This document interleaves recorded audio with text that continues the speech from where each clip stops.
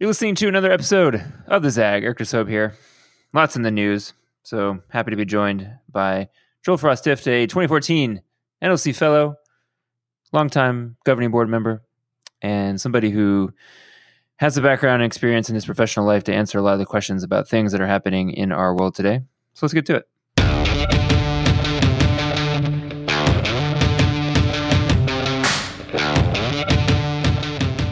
All right, Joel, give us the short answer about what your professional life entails. What do you do for a living?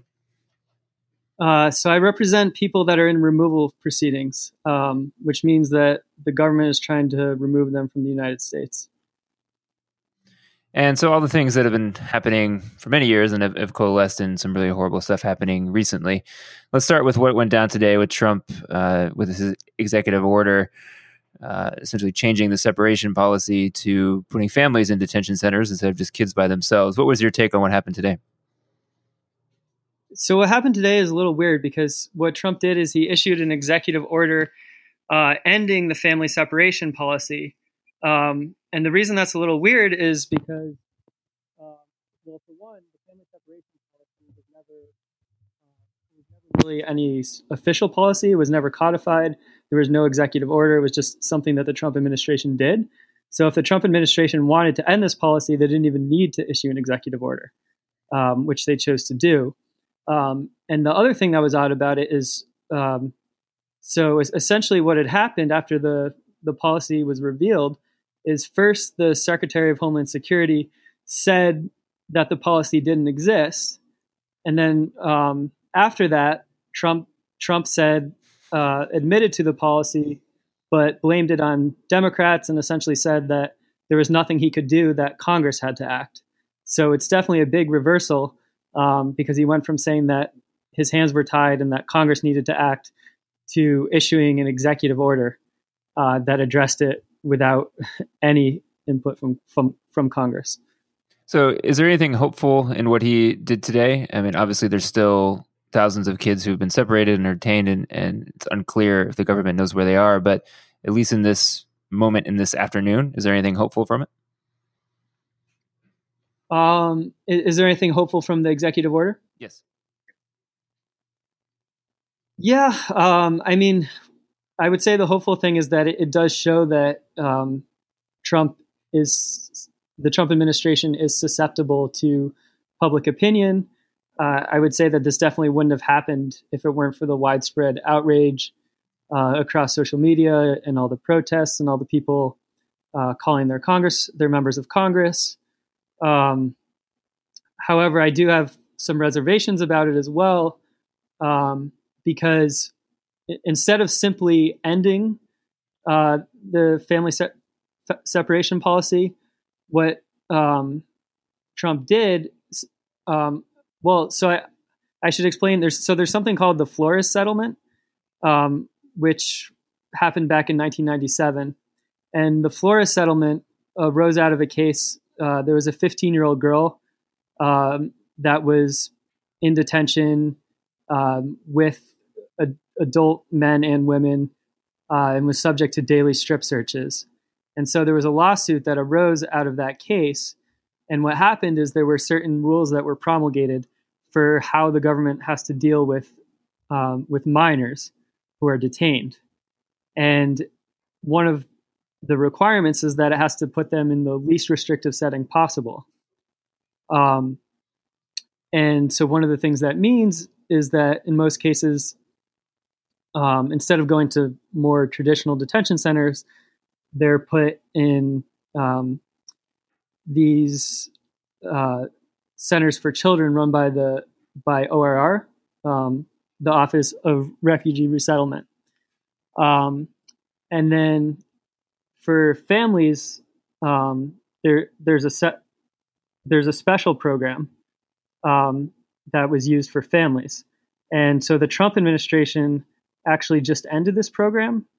And this was a program that allowed minors to stay with their families. And it sort of kept tabs on them and ensured that they would go to court. And it actually had a really high success rate in terms of making sure that people actually attended their court hearings. There was a 99.6% attendance rate in court. But this program was effectively ended, actually, I believe today. And so what I gather from this executive order, although some things are a little bit unclear, is that they're not returning to implementing this program. Instead, they're going to detain children with their parents in adult detention centers in violation of the Flores settlement. And so what it seems like is actually happening here is that the Trump administration is enacting this executive order in direct violation of what the rules set by the courts, which means it's likely to get overturned. And then what I think is likely to happen is the Trump administration is simply going to go back to implementing this child separation policy and is going to blame it on the courts and essentially say that its hands are tied, instead of simply returning to this program, which is called the Family Case Management Program. And then can I ask, so in the meantime, while the courts, it sounds like we'll have to sort some of this out, can Congress take any action that would make whatever the court decides moot, because a legislative act that they pass and then would try to get Trump to sign could put some of the things into place that could protect these kids and protect the families as best that you can?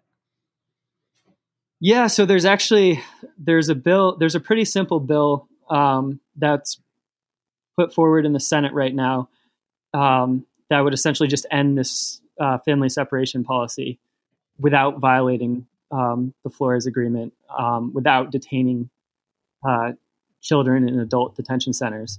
And this bill is right now co-sponsored by all 49 Democrats in the Senate, but no Republicans.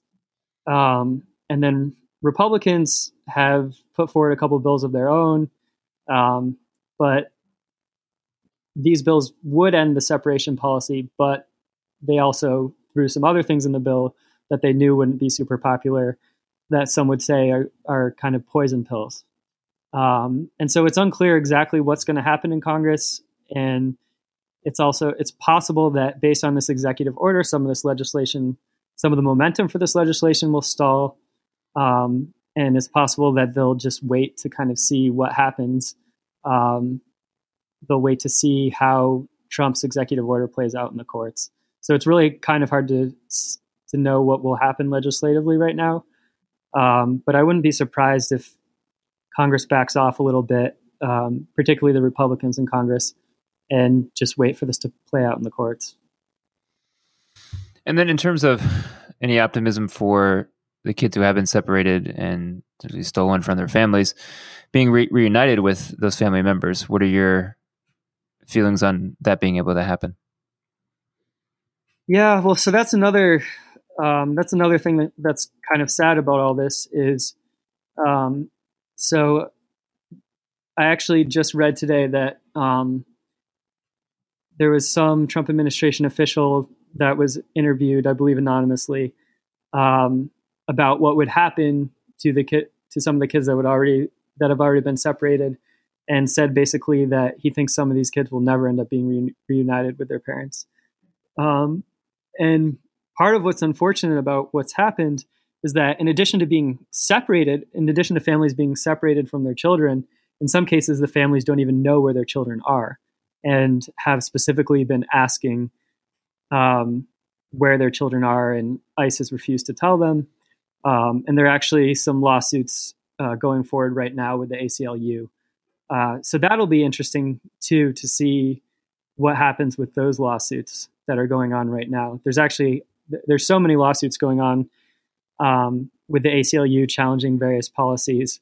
They're challenging the child separation. They're challenging the policy of not telling certain parents where their children are.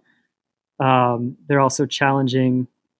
So in some cases, ICE has been refusing to allow people to apply for asylum at a port of entry, which is actually we're required to do by law. Some people don't realize this, but some of the people that are applying for asylum didn't cross into the U.S. illegally. They turned themselves in at a port of entry, as they're allowed to do by law, and they applied for asylum that way. And in some cases, we've refused to let them apply for asylum, which is definitely a direct violation of national law and international law. And in some cases, we have let them apply for asylum, but we've also separated those parents from their children, which goes contrary to what the Trump administration and some of its defenders have been saying as well, because some of them are making the argument that this is only happening because the parents need to be charged criminally, and that's why they're being separated from the children, because the children can't be held by U.S. Marshals. But the existence of the fact that some people are being separated when they haven't even broken the law and they've been applying for asylum at ports of entry, and that some of those cases are going forward right now, really contradicts that point. Got it. Well, when we come back, a little more history on how we got here. You're listening to The Zag. We'll be right back.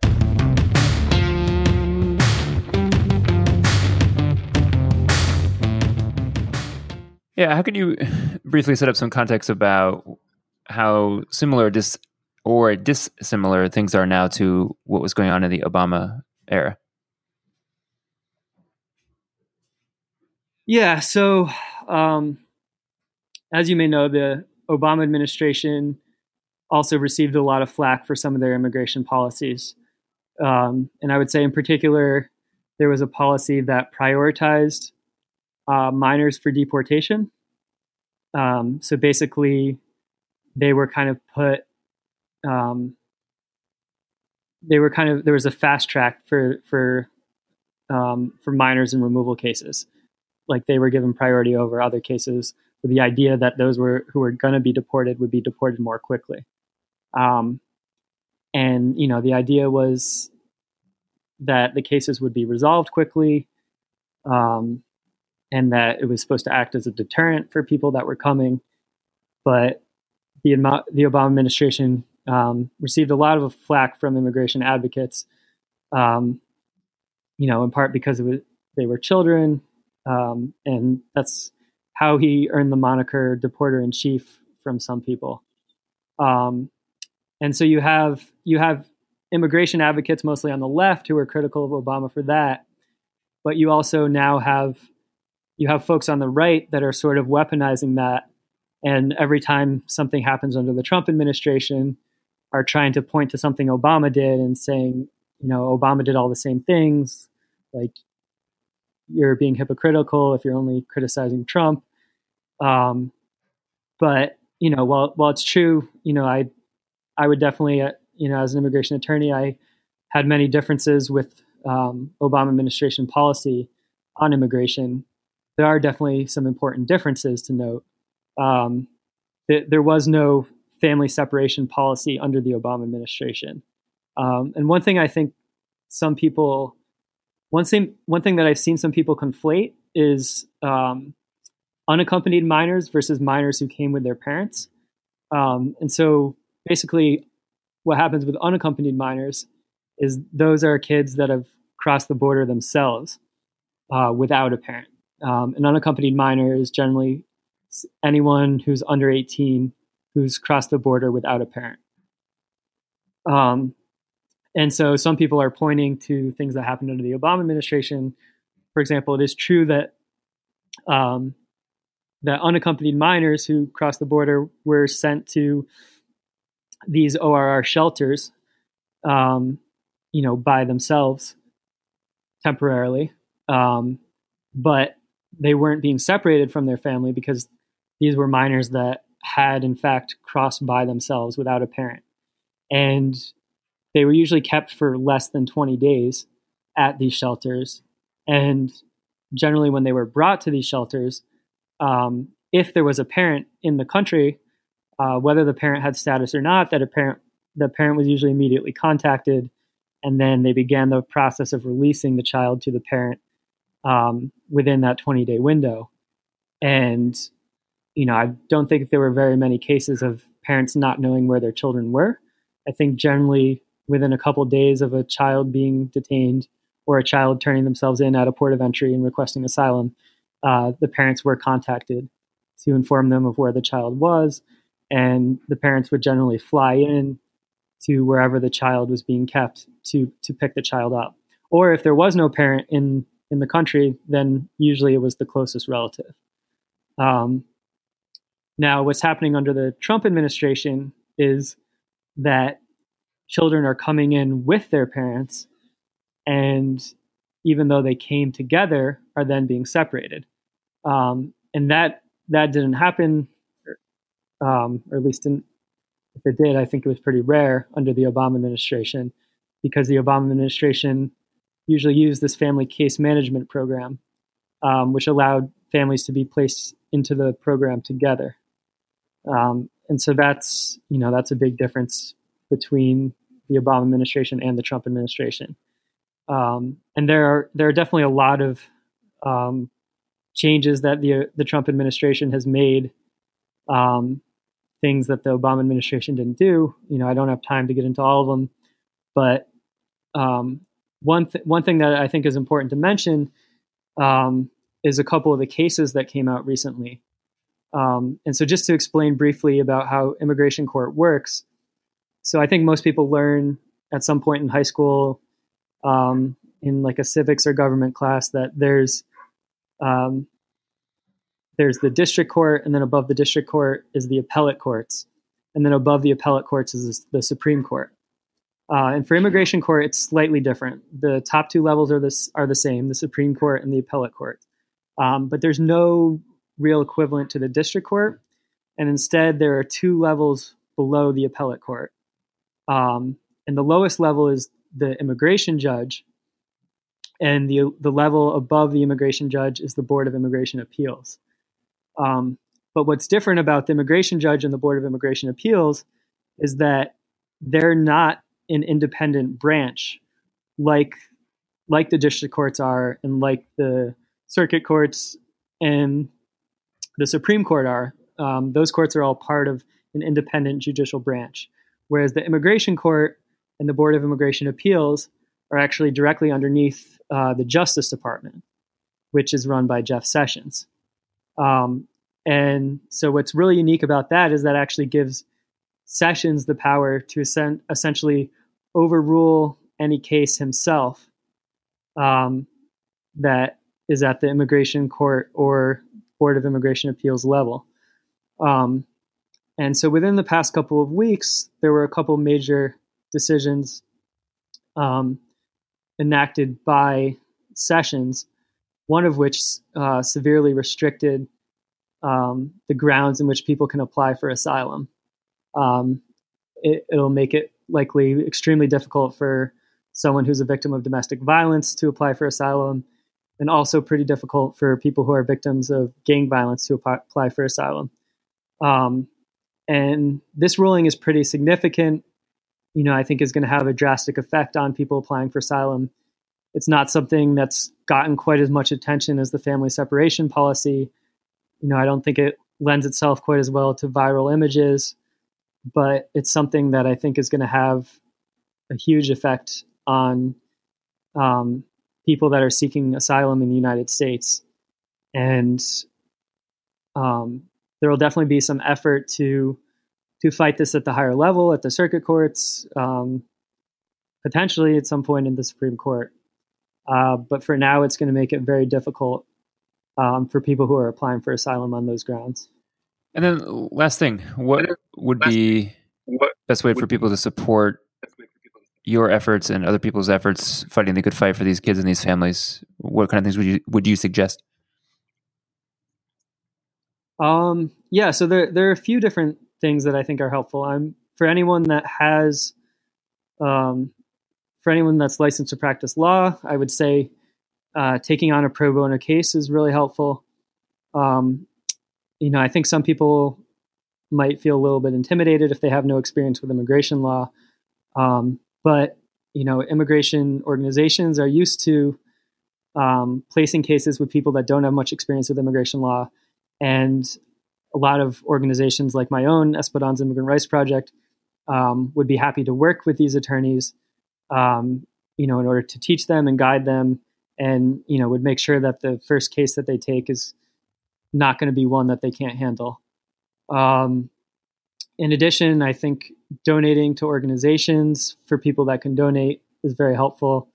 Both the organizations that are providing direct representation to immigrants, as well as to organizations like the ACLU that are doing what's called impact litigation. And then also not even just to legal organizations, but to organizations that are, providing relief and supplies to immigrants at some of these detention centers. And then another way, of course, is, to contact your representatives, to encourage them to speak out not only about the family separation policy, but about some of these other immigration policies enacted by the Trump administration. And then, of course, we have the midterms coming up in November, and supporting candidates that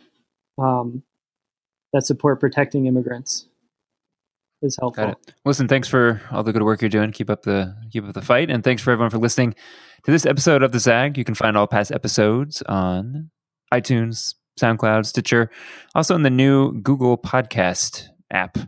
So it's transitioned over from the Google Play Store. Now it's its own podcast thing. You can find us there. We're live and able to be heard there as well. So thanks for listening. We'll have more episodes coming soon. Stay tuned.